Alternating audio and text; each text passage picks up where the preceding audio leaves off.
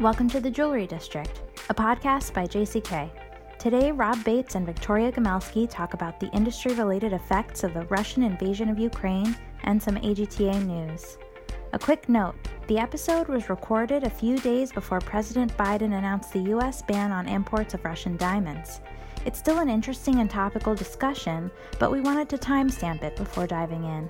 While we strive to be timely, this is a quickly developing story. Thanks for listening. Hey everyone, welcome to the Jewelry District. This is Victoria Gomelsky, Editor-in-Chief of JCK and jckonline.com, calling in from LA.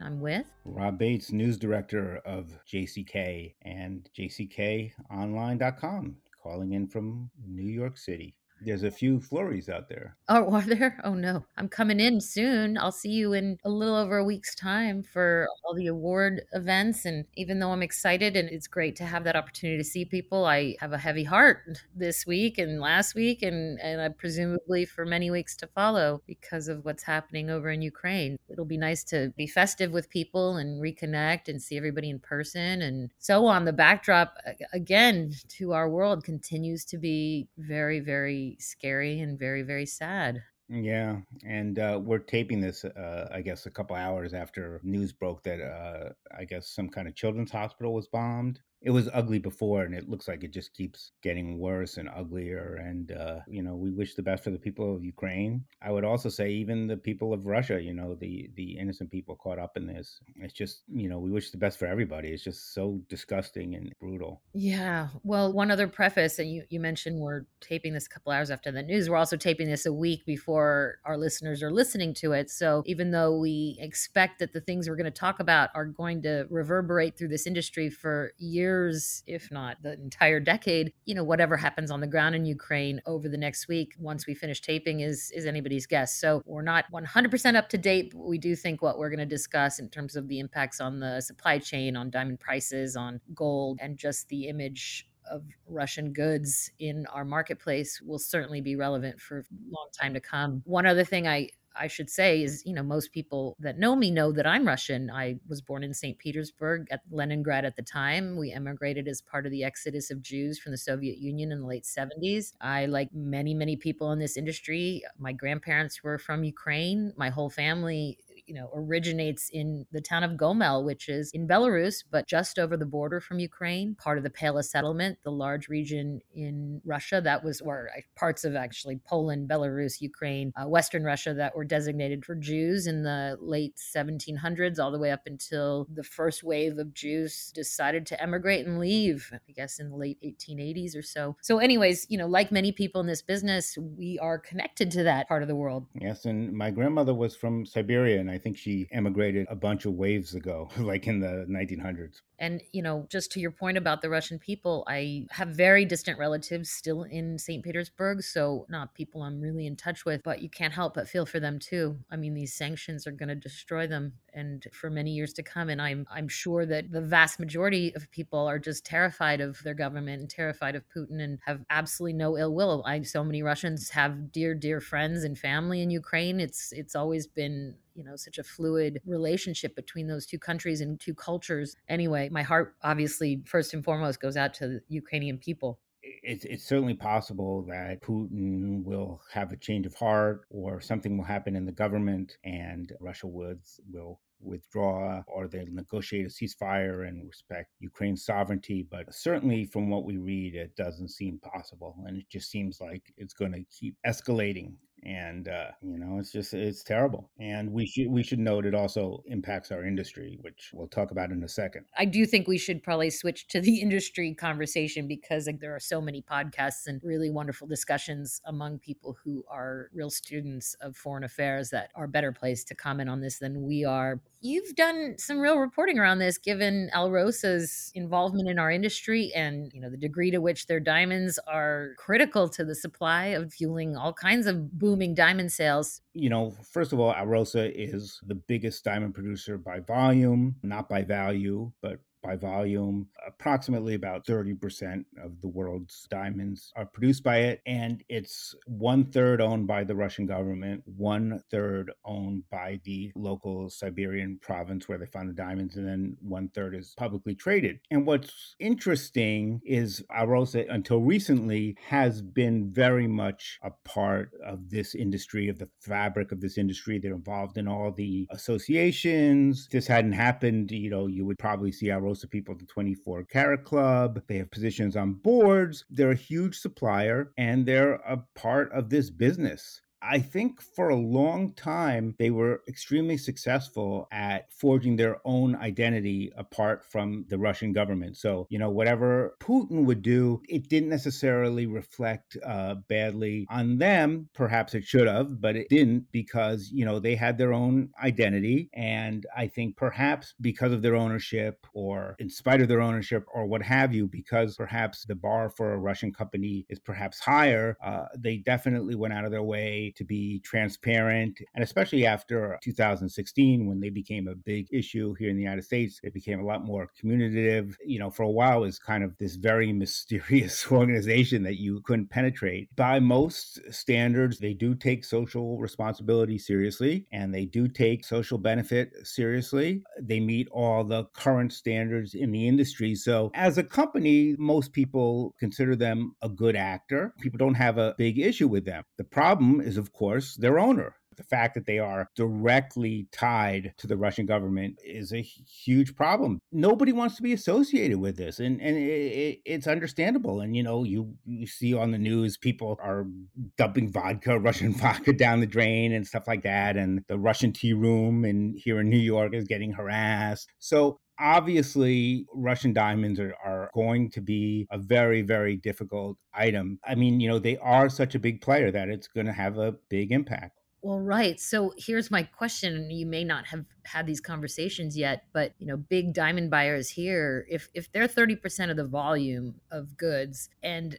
you're still able to get them from Indian dealers or Dubai, and because those diamonds, I don't know, can you even trace them back to Russia? Or you could, I suppose, if you wanted to. But if you didn't want to, if you just didn't want to know, or would rather not address that, kind of play dumb, you could continue selling them, correct? And so how many people do you anticipate, manufacturers, retailers, someone will actually do that? I mean, do you feel like a lot of people will just feel like their diamond sales will trump ethics at this point? Is that possible? Yeah, I mean, obviously the big issue is that you can't tell in most instances.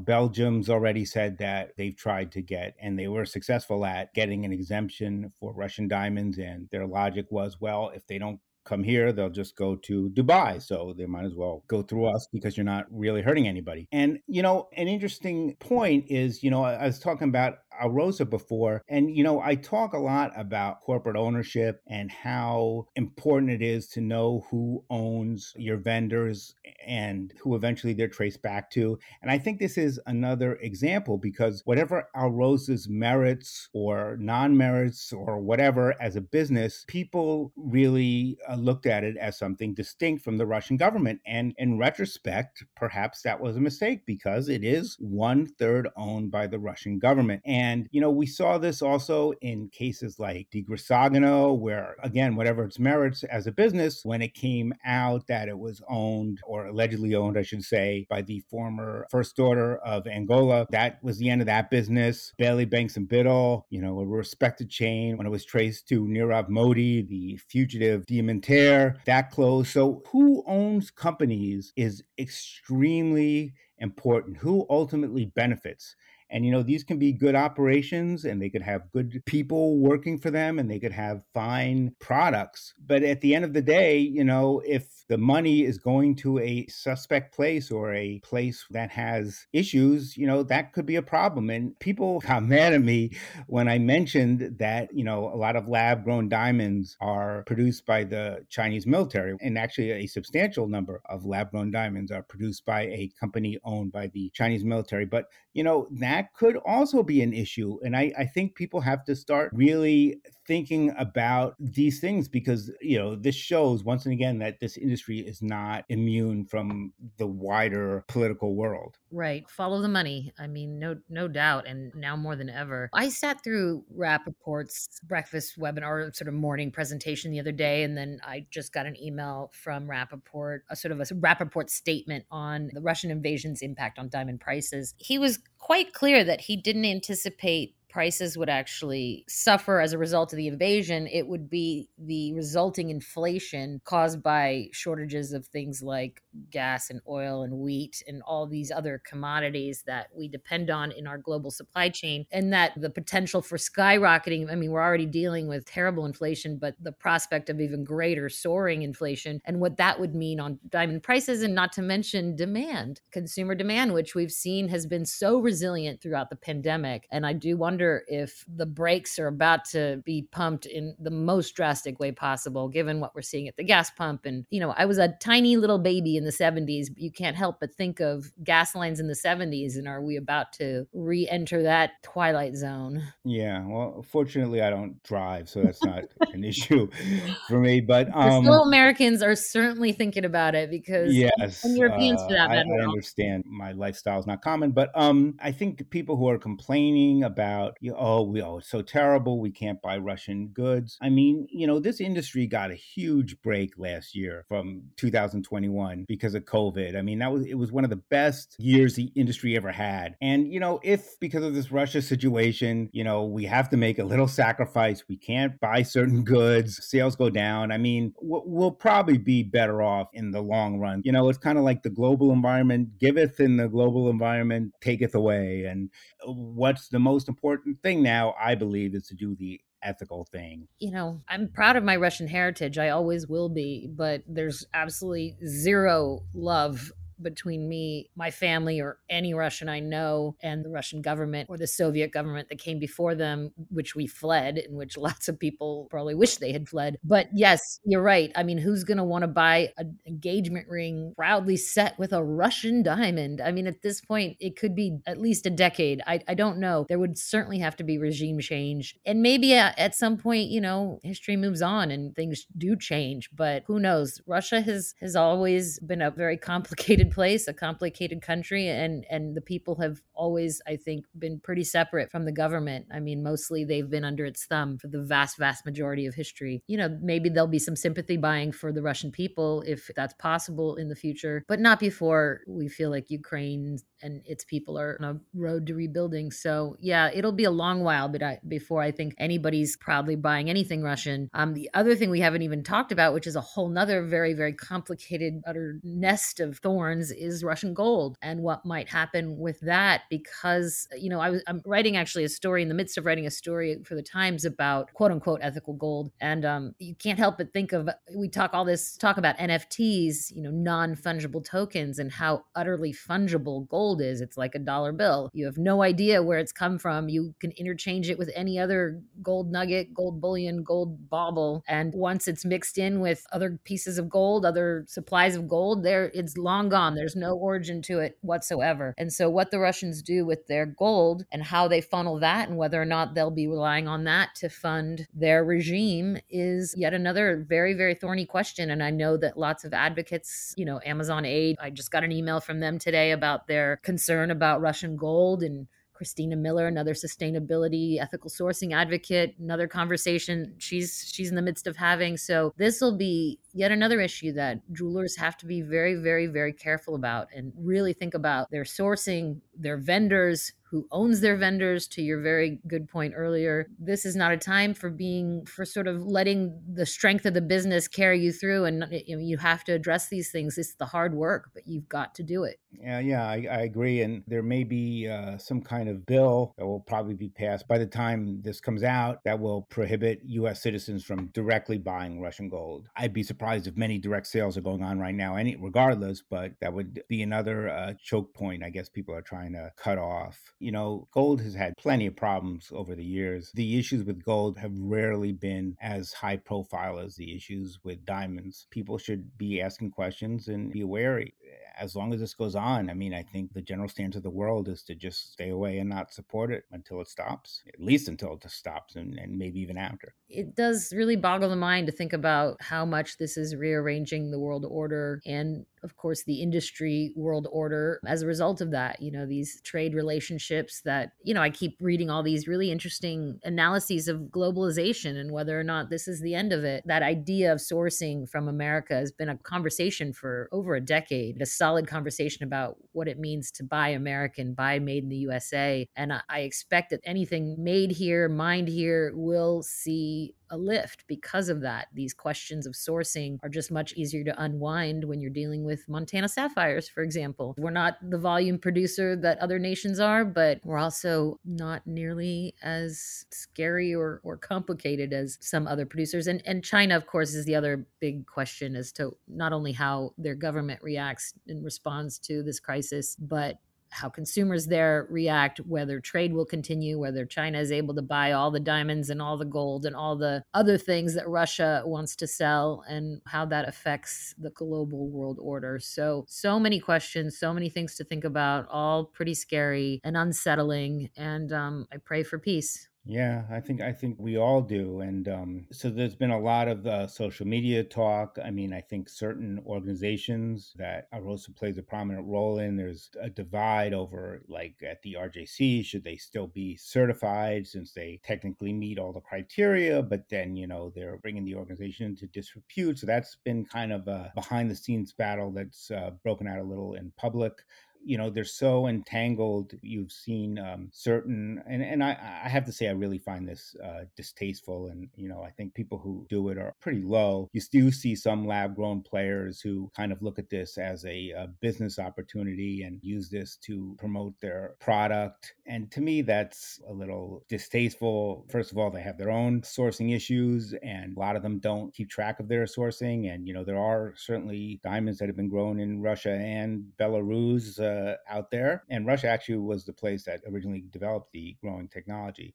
I mean, it'll probably be good for the lab grown business in that, assuming that Russian goods will be harder to get, you assume that certain Indian companies who want to keep their factories open will probably start polishing lab, because that's what happened a few months ago when there was another supply squeeze. Yeah. Well, it's interesting you mentioned lab grown. I've been working on this series of special reports on lab grown diamonds for JCK. Go out every Wednesday to our newsletter subscribers. So I'm always looking for lab grown stories. And I happened to just turn one in and was just looking at lab grown brands and new collections they'd introduced. And one struck me because I'd never heard of it. It was a Barcelona based company called PD Paula. They're all DTC brands, by the way. The DTC community does seem to love lab grown. And they called their diamonds mining free diamonds, which maybe I was sort of intrigued by that. I'd never seen that descriptor. I don't know what the FTC might say about that, but I almost got the impression that with this crisis in Ukraine and Russian diamonds, maybe that would be an effective strategy for more lab grown brands, just to emphasize not only that they're quote unquote sustainably produced. Follow Rob and read many of his past writings on how to debunk that, or at least how to truly analyze that and talk about sustainability in the diamond sector quite fairly and objectively. But in any case, maybe mining free would be a new tagline, because then we at least know it's not Russian.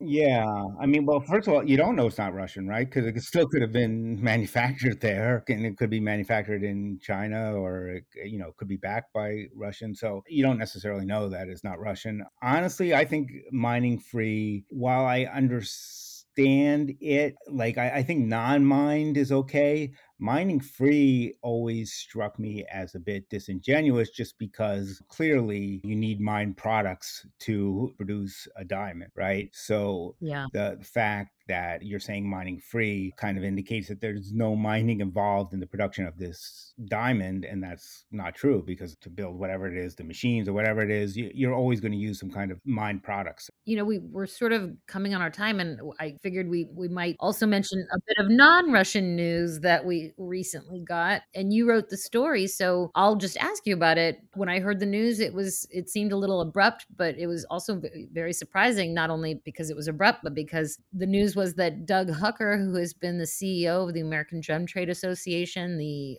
body of gem dealers that belong to AGTA and exhibit in Tucson, exhibit in Vegas, the National Association for the Colored Stone Industry, he'd resigned or retired. Clarify the language for me. I think it's safe to say he was asked to leave. He had a issue with the board, and I think when I spoke to him, he said he's not retiring. So I think if this were a planned retirement, you would have seen, some kind of thing in Vegas, perhaps something in New York, perhaps something in Tucson. This was very quick, so it was obviously a mutually agreed departure. I mean, I've heard a lot. Apparently there were some personality clashes, which I've heard a bit of it, but I don't necessarily have the patience to learn every little nuance. But I think perhaps the bigger issue is what role does an organization like AGTA play? And, I think Doug was extremely effective. He dealt a lot with government because, gems have a lot of the same issues that diamonds have and gold has as far as sourcing. And one of the things that we've seen in the colored gemstone community is there's not necessarily the kind of support for responsible sourcing, perhaps, or the initiatives towards responsible sourcing that, you see in diamonds, just because, it's such a free-for-all and most of it is not organized and it's all done by these very small-scale miners. And there are exceptions like Moyo Gems, which is a very nice initiative that's run by a nonprofit. But perhaps going forward, you think, AGTA, we all know that it runs a trade show and it does education and it does a lot of great things, but can it be more of a spokesperson on kind of these more contentious issues? I think part of the problem with that is that there is not a lot of agreement within the gem trade on that, because people do feel bad for these poor guys who are risking their lives sometimes to get these gems in these very difficult situations. So, people don't necessarily want them to starve and to take away their livelihoods. It's extremely complicated. And, it'll be interesting to see, now that Doug has left, what direction it goes and what role should it play. And it's a shame. I think Doug has 24 years. That's an incredible time to serve as CEO of an organization. And he's a major player in our industry. And, I'm sure we haven't seen the last of him. He's been around for a long, long, long time. I guess bummed that it had to happen seemingly so abruptly, but I'm sure we'll see Doug around. And we're just on our time. And I should say, I would like to end on a positive note. And the positive note is that you mentioned all these buying opportunities for colored stones. Well, there's a big one in Vegas because the JCK show just announced that the AGTA Pavilion is back. So it's been a couple years, maybe 2 or possibly 3 years since AGTA left the JCK Las Vegas show. And as of this morning, they are officially back. So that pavilion opens June 9th, the day before the rest of the show opens on June 10th. And so at least, yay, we get to have the best colored stone dealers in the country congregating at our show. So small little bits of happiness. I'll take it. Awesome. All right. Well, good to chat. Thanks for all your insights. And I can't wait to see you. All right. Take care. Peace. Thanks for listening to The Jewelry District. I'm Natalie Comet, the producer of the podcast. If you liked what you heard, please rate, review, and subscribe to our podcast wherever you may listen. We hope you'll join us next time on The Jewelry District by JCK.